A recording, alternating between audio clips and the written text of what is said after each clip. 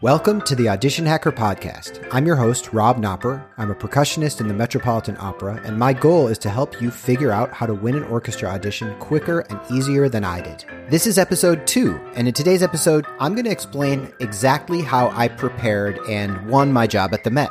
I'll tell you about some of my biggest audition struggles, and then I'll go through my 5-step audition preparation process that I used to prepare for the audition from the day I got the list to the day of the audition. And as always, I'll answer a listener-submitted question.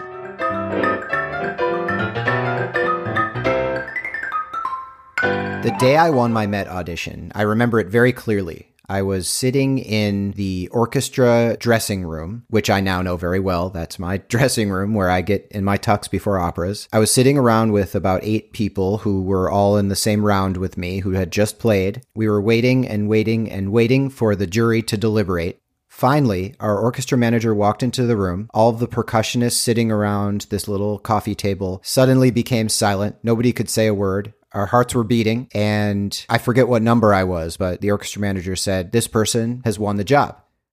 After that, my mind almost went blank. I didn't exactly know what to do. The orchestra manager told me he was going to take me down to meet the jury and that I would just have to wait a few minutes. And I remember going out in the hallway and I called my dad. He was used to hearing my calls about which audition I had just failed or which I had just gotten a rejection from. He was part of my hype team to say, okay, well, it didn't go well this time, but you'll do better next time. My dad at the time was on vacation in Poland, I remember. And he said, why don't you just not call unless you win? And so I called him and I was sent a voicemail and I said something like, "Hey Dad, just giving you a call. You said not to call unless I win. So I'm calling. I'll talk to you later." And that was the moment, the start of my new life. So many things were changing in my mind. Up until that time, I never had any confidence with my audition preparation process. I was constantly worried about the way I practiced. I was constantly second guessing myself, and I never knew if what I was doing was right, if it was correct or authoritative. Was I practicing in the right way? Was I putting my time into the right things? During my audition journey, I was absolutely willing to do anything that it took. I figured that if any human being on earth has figured out how to win a job, then I can too. I have the same brain. I have the same human body. I can figure out how to do it. I had no idea what to do though, so I constantly worried and second-guessed myself about the way I practiced.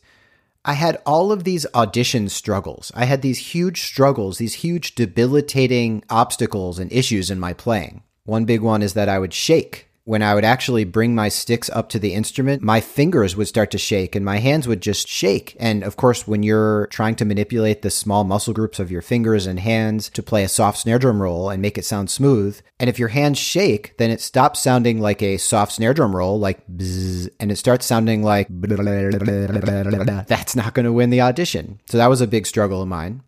I had this imposter syndrome when it came to phrasing and musicality. I've talked about this in a video before, but basically, I have a rock drum set background, so my musical ideas are more rooted in progressive rock from the 70s that I used to listen to, or music from the 90s and 2000s that my bands in high school used to cover. I'd be much more comfortable making musical and phrasing decisions if I'm playing something by Yes or Genesis or King Crimson or System of a Down or Metallica or something like that. So I felt like, how are these classical experts, these Mozart scholars, going to ever accept my interpretation of the Magic Flute excerpt on bells?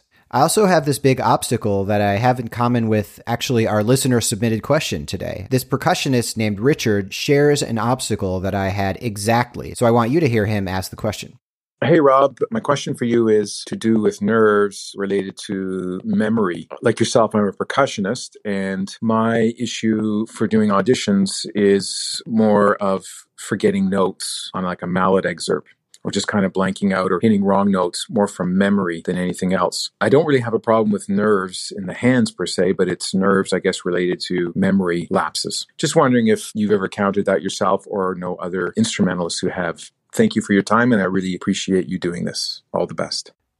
Yeah, that is a great question, Richard. I think a lot of musicians have this issue of feeling like they sometimes lose their place in the music. Maybe they forget where they are or they stop playing for a second. And the idea that you could be derailed at any time and have to stop is a horrifying idea. You'd feel embarrassed in front of people listening to you. And the scariest part is you worry that this is something that might never have happened in a practice session. And if it never happened in the practice session, then you'd never know when it's coming. It could happen at any time. And so what I used to do is I'd used to really tell myself, I have to try really hard. I have to try and focus. I have to think carefully and intensely about every note as it's coming up. I would sit in the warm-up room before an audition worrying about this. As I walked into the audition room with my instrument and my sticks, I would worry that this is going to happen. And then even when I picked up my sticks to play and started playing, every note I would think, I have to stay on track. I have to keep my eyes glued to the music. And that's hard because as a percussionist, you have your music on the stand and then you have your instrument that you have to look at below the music. And you kind of have to keep alternating between looking at the music and looking at your instrument. And it's hard to know what to focus on. And sometimes when you're going back from the instrument to the music, you lose your place and your eyes go to the wrong place and it's hard to figure out how to get back on track.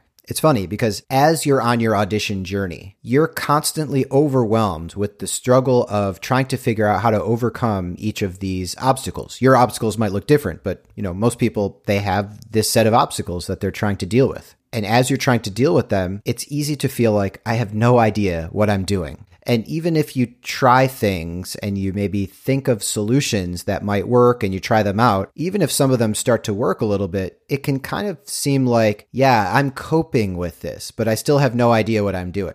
I have to tell you, I never felt very confident in my audition preparation process all the way up to that day that I won the audition. I always felt like, well, I'm really obsessed with this. I'm, of course, practicing a lot. I might have practiced more than anyone else that I know. I've tried a lot of things to potentially overcome these obstacles, but I actually still don't really know what I'm doing. I think I have these coping mechanisms that try to help me overcome these obstacles, but I'm not sure if they actually work or if they're authoritative. I'm certainly not a professional, so I have nothing to use as credibility to show that what I'm talking about is right. And then after I won the audition, after that day, it suddenly changed. It flipped. I thought, well, who knows if they're authoritative, but they actually did work. Like that specific thing that I did to overcome the problem of shaking or the problem of imposter syndrome or the problem of losing my place, even if it's not signed off by, the brain science community, or even if it's not something I think I should have done, whatever I did, it is authoritative. It is what I did to win an audition.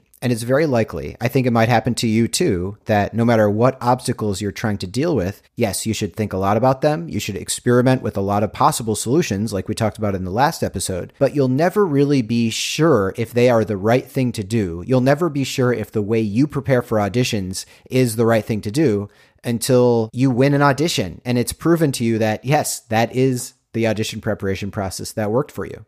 So in the last episode, I talked about how to hack auditions, and I went over my concept about, how auditions are just a science experiment. You think about what problems you have, you brainstorm possible solutions, you test out these solutions, and then you see if they worked at the audition. You collect the data about what happened, what the result was, what your feedback was, and then you try again in the next audition. So my audition preparation process, the one that I'm going to explain today, it is a reflection of the obstacles and the struggles that I had as an auditioner.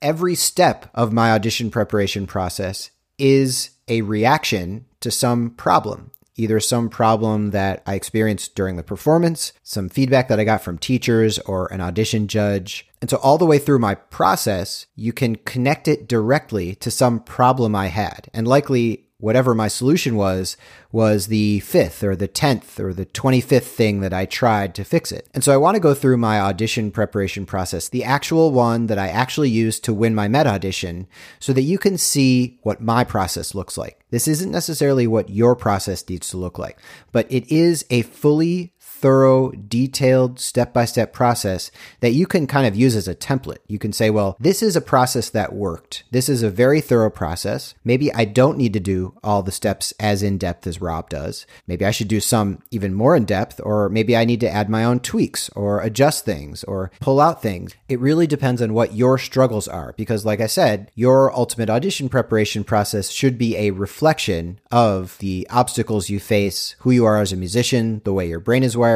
etc.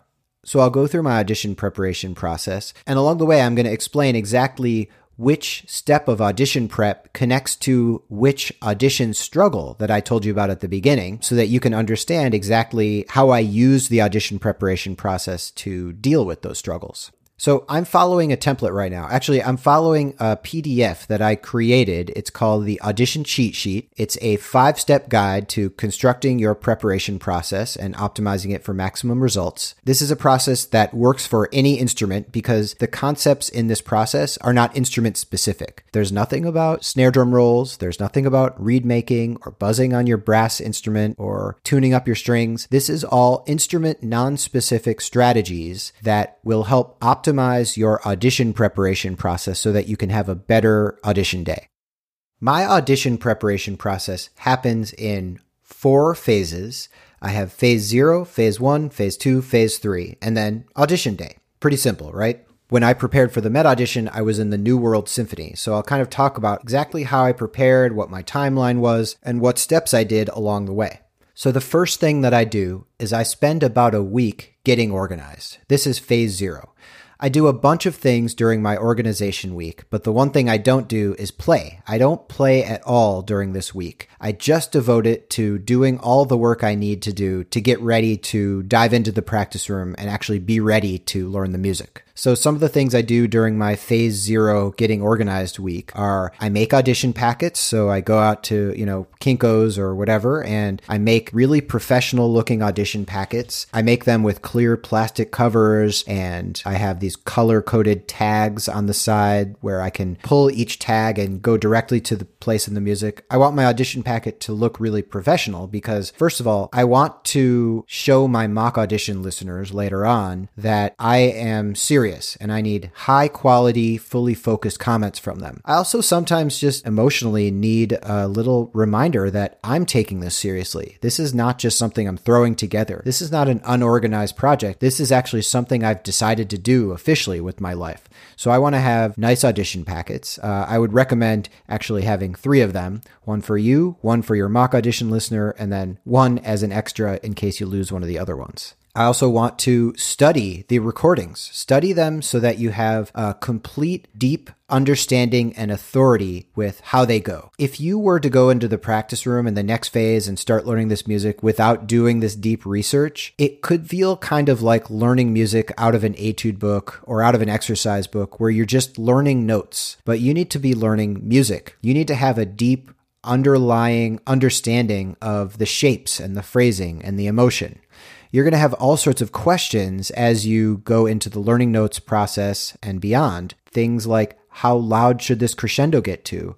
How much should I rubato here? How high should these accents stick out of the texture? And if you really know deeply what the pieces sound like and what all the recordings do, then you'll be able to be more authoritative in making those decisions. This is exactly how I got over the imposter syndrome aspect. Because if I feel like I don't really know the music and I'm not totally confident in my decisions, then I'll feel like I'm not worthy of playing in the audition. I'll worry about what the committee thinks of me, and I'll worry about every single decision and whether it sounds appropriate. But if I've done deep research, and I mean like listening to 10 recordings and listening to them repetitively, taking notes on them, listening to them for specific aspects, if I really know what the range of interpretations of a particular excerpt is, including tempo and dynamic decisions and interpretation decisions, then I might not choose to play it exactly how everyone on the committee would have chosen to play it, but I know that I'm playing it in an authoritative interpretation kind of way. I know that it falls squarely within the acceptable tempos,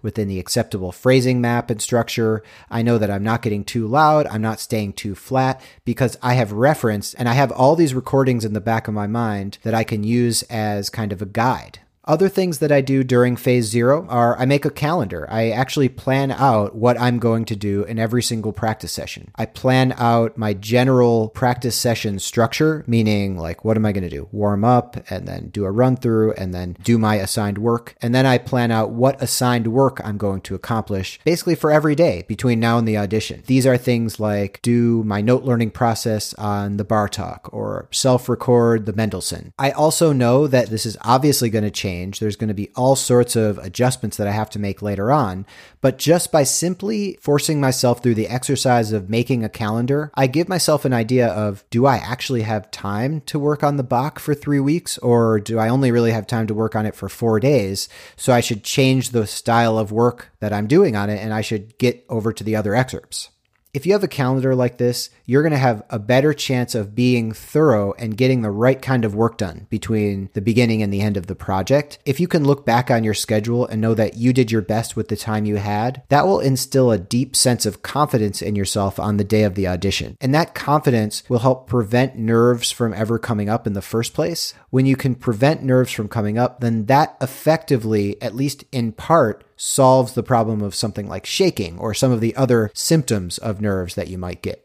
Okay, phase 1 is learning the notes. This is the first actual phase of practicing. So phase 0 was get organized and research. Phase 1 is learning the notes. So one of my goals with learning the notes is I want to ingrain all of the notes and the details of the music into my muscle memory. I know that on the day of the audition, I'm going to get worried. I'm going to lose my mind for all sorts of reasons. And when I lose focus or when something happens, I tend to default back to my lowest version of the excerpt. And what I'm doing during my phase 1 practice is I am installing my lowest version of the excerpt at as high a possible level as I possibly can. I'm ingraining the notes and details into my muscle memory. So I don't really do slow practice. I have a process that I use called ROAM, R-O-A-M, which stands for repetitive, one note at a time, at tempo, metronomic practice. So I use a metronome. I'm doing a lot of repetitions. I'm working on just a small amount of music at once, just one note at a time, really. And I'm doing it at tempo so that I'm learning the right version of the excerpt.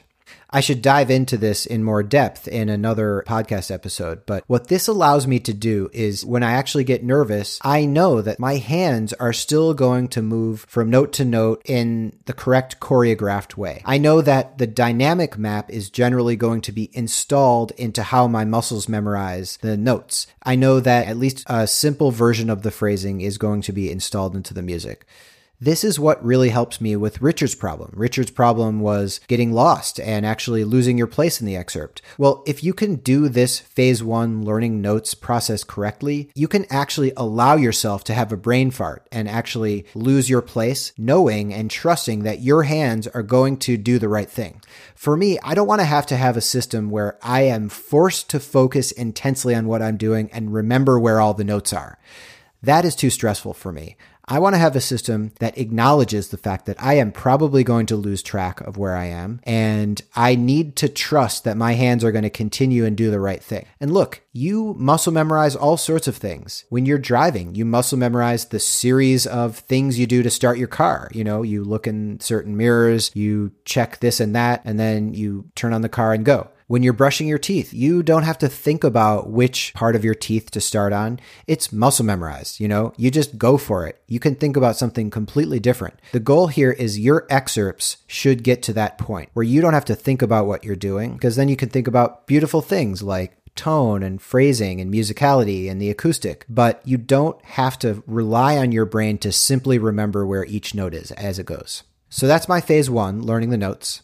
My phase 2, after all the excerpts have been learned using that ROAM process, my phase 2 is self-recording. This is the process that I use to deeply polish the excerpts. So if phase 1 was getting the excerpts from basically 0 to 70%, I think of it as making them just playable, just simply serviceable, like I could play them, I can trust my hands to play through them. Then the next step is self-recording so that I can actually make them sound how I want. I can actually achieve my vision of how they should sound. The process of self-recording might take an hour or two per excerpt. The process goes like this. I play, I listen, I problem solve, and then I repeat the whole process. And what it does is, if you can do this right, it helps you lay out all the problems that exist within your excerpt, not just what you thought the problems were, but what they actually sound like to the listener. Because normally you're multitasking. If you think about like traditional practicing where it's you and the instrument and the music stand, you're playing and you're listening at the same time. And so it's hard to actually figure out what the problems are if you're so focused on execution and listening to what the problems are at the same time. This is a tool that forces you to separate those activities of playing and listening so that first you can fully focus on the execution. You look at your sticks or you look at the music, you look at the instrument, whatever it is, you think about what is exactly the series of things I need to think about in order to execute this properly. It might be a physical thing or a series of mental things. Maybe you have a pre-excerpt routine, but you focus on the execution. And then separately, you don't distract yourself with this during playing. So separately, you then listen back and then you analyze what's going on. Okay, what's happening? How does the listener hear me? What are all the problems? And what it does is it gives you a chance to lay out all the problems, pick the top priority ones, and then focus on brainstorming and searching for a solution for each one of those problems. Self-recording's hard. Self-recording really exposes a lot of things that maybe you were in denial of. I hear this a lot.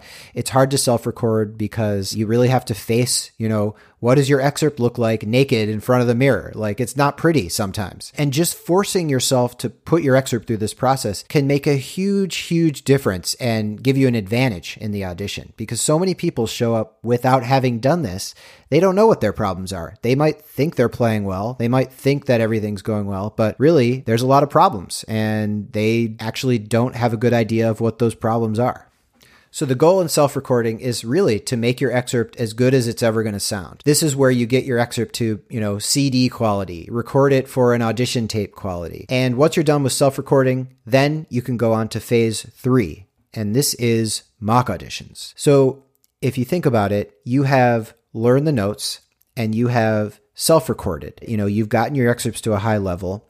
You're ready to play it under one condition, that it's you alone in the practice room, just you and your instrument. But I think a lot of people don't realize that there's a huge difference between how you sound in the practice room and how you sound actually live playing for somebody else while they're listening to you and analyzing your playing. Maybe you do know the difference, and there's a huge drop off in terms of quality. There will be such an enormous drop off between where you get to at the end of self-recording and where you start at the beginning of your mock audition process. It's kind of crazy. And this is the point where I think a lot of people treat mock auditions in a weird way. They say, in my life, I've spent years and maybe decades working on my instrument. I've gone to school. I've paid for lessons. I've invested all this time and energy and thought. My whole family has rooted for me. They've driven me to lessons and, I've put everything into this. But when it comes to mock auditions and playing in front of other people, that's just a little bit outside my comfort zone. I just think it's funny because if you don't allow yourself to observe what you sound like when you're playing for other people and you just go to the audition, then your audition is going to feel like your first mock audition. And those of you who have done a lot of mock auditions know that your first mock audition usually sounds terrible. And then your second mock audition already sounds significantly better. The initial learning curve at the beginning of mock auditions is very steep, and you start to get used to what it's like to play a mock audition.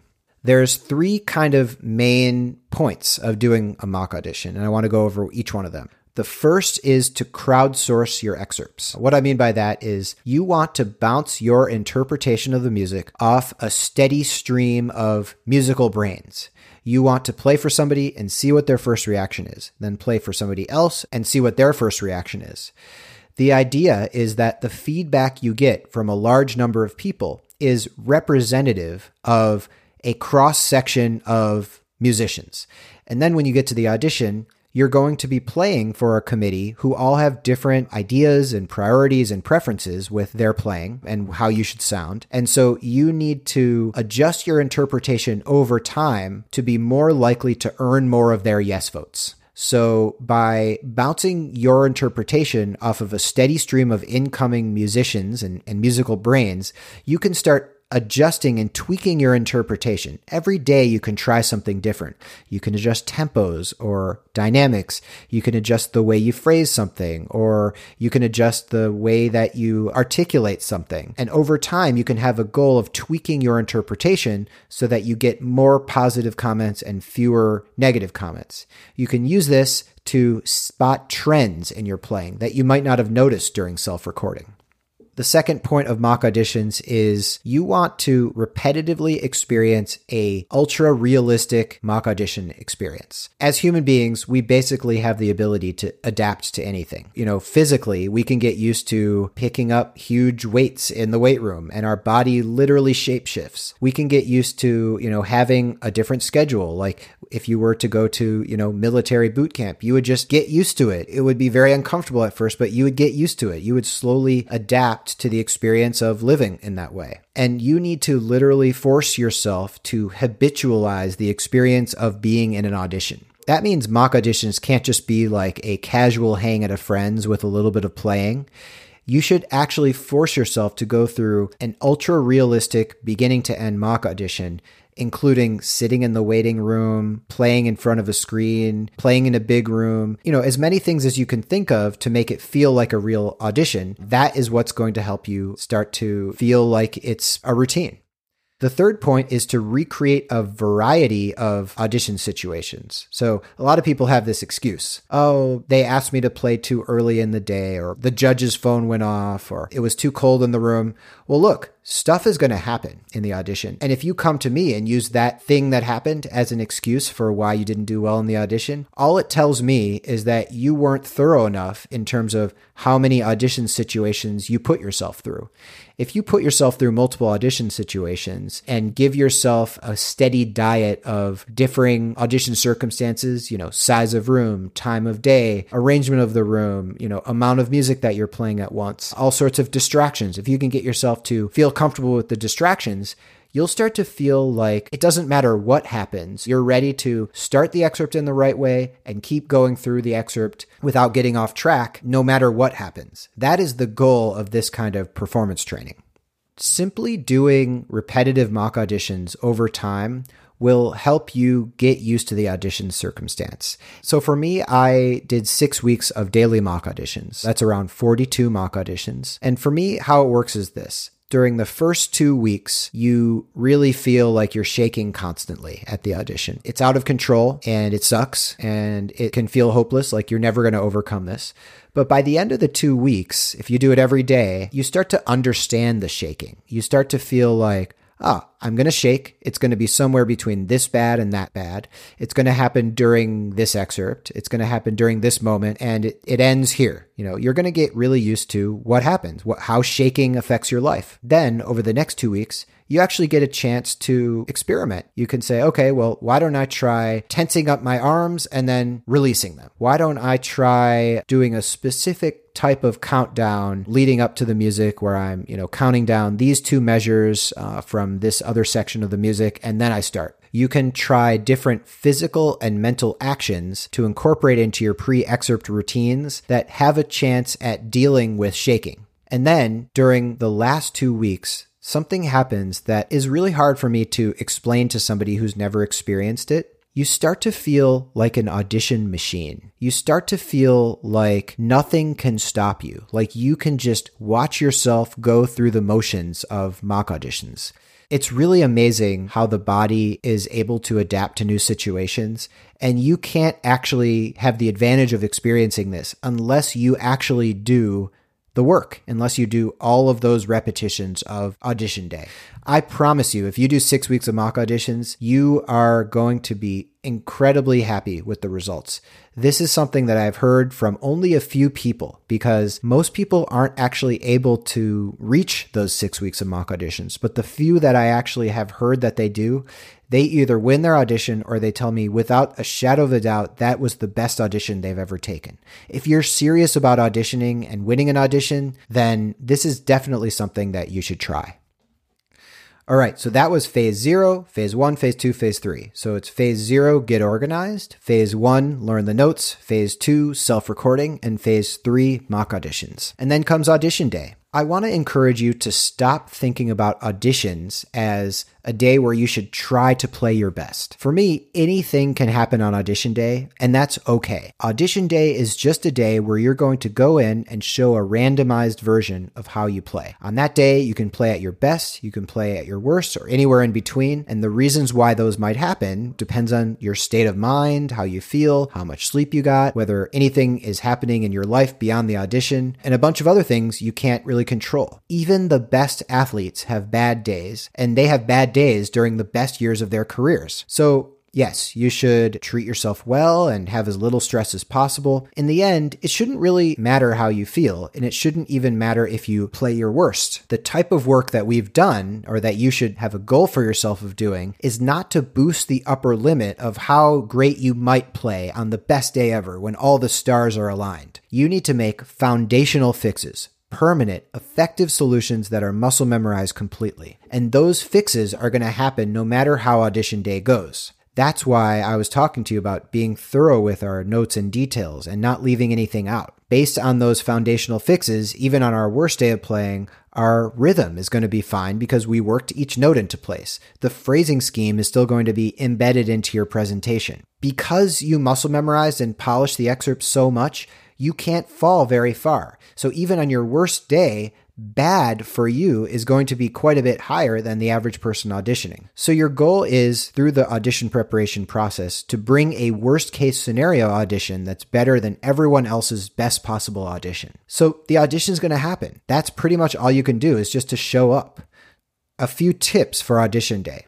You should think about making audition day just another day by approaching it in the same way you approached every day of your preparation. So avoid last minute adjustments, the second guessing on the day of. They're emotional in nature and they're not based on your thoughtful workflow. You should definitely record your audition so that you can analyze it later. And remember, you can't control everything. But if you worked correctly, then you'll be more likely to achieve a high level. You'll check off more of the boxes that the committee members are paying attention to when they make their determination about whether to vote for you or not.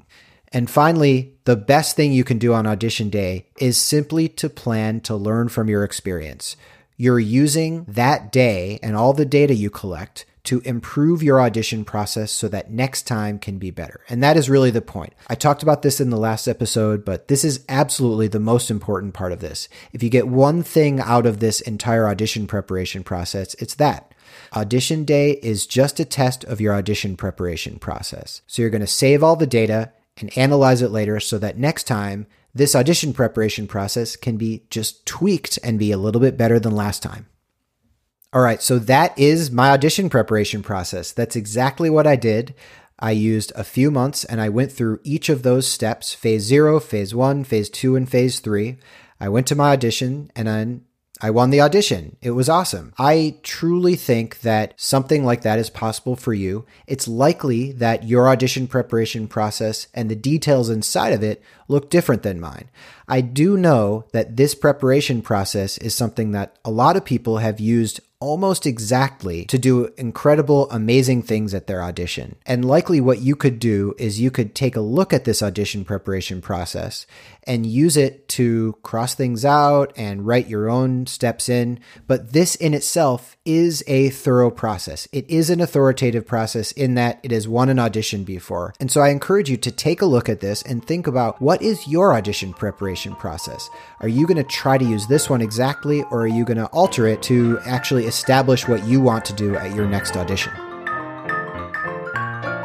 So if you want to download a PDF that goes over the steps that I talked about today, you can go to robnopper.com/audition cheat sheet. I have that 5-step guide to constructing your audition preparation process and optimizing it for maximum results. You can download it right away. And if you want to ask a question to be answered in a future episode of the Audition Hacker podcast, you should go to robnopper.com/ask, and you can use the voice recording tool there to record your question. And if you like this podcast, please give me a review and a rating on Apple Podcasts, and I can't wait to see you in the next episode.